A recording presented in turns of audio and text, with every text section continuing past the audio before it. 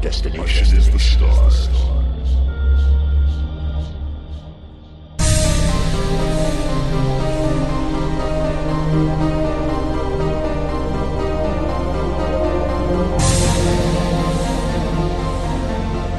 Hello, this is the Sci-Fi Roundtable Podcast. I'm Shane Thomas, and today I'll be reading an excerpt from The Midsummer Wife, Book 1 of the Heirs to Camelot series by Jacqueline Church Simmons. Chapter 1, 18 June 2029, 7 days until midsummer. Ava walked up the grand steps to Drummondton House, considered one of the country's finest surviving 15th century great houses. Rain soaked the mammoth 4-story sandstone manor, making it look more dour than it might on a sunny day. The ancient building seemed to loom over her.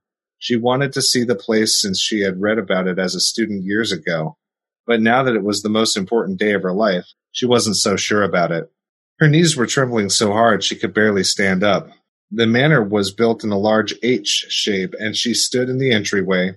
It felt as if the walls were a narrow slot blocking out an all but inevitable destiny through Drummondton's entrance. Her stomach did somersaults, and a line of sweat crept down her spine.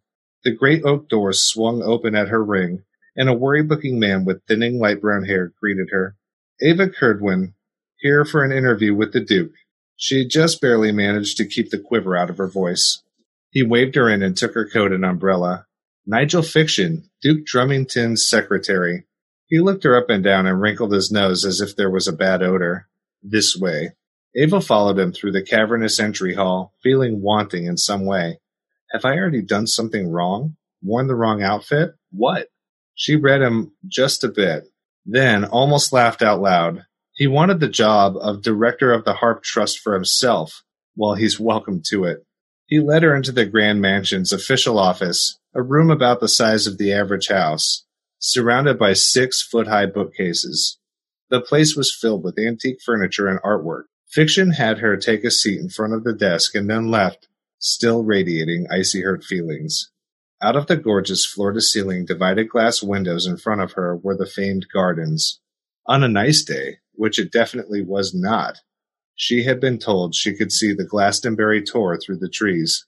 Everything about the room shouted the Drummondton family's old money and judiciously wielded power, an effect which had obviously been meticulously crafted over the years to benefit the owner of the office. It was meant to intimidate. If she hadn't been prepared, she'd have to admit she would have been. Who am I kidding? I'm intimidated as hell.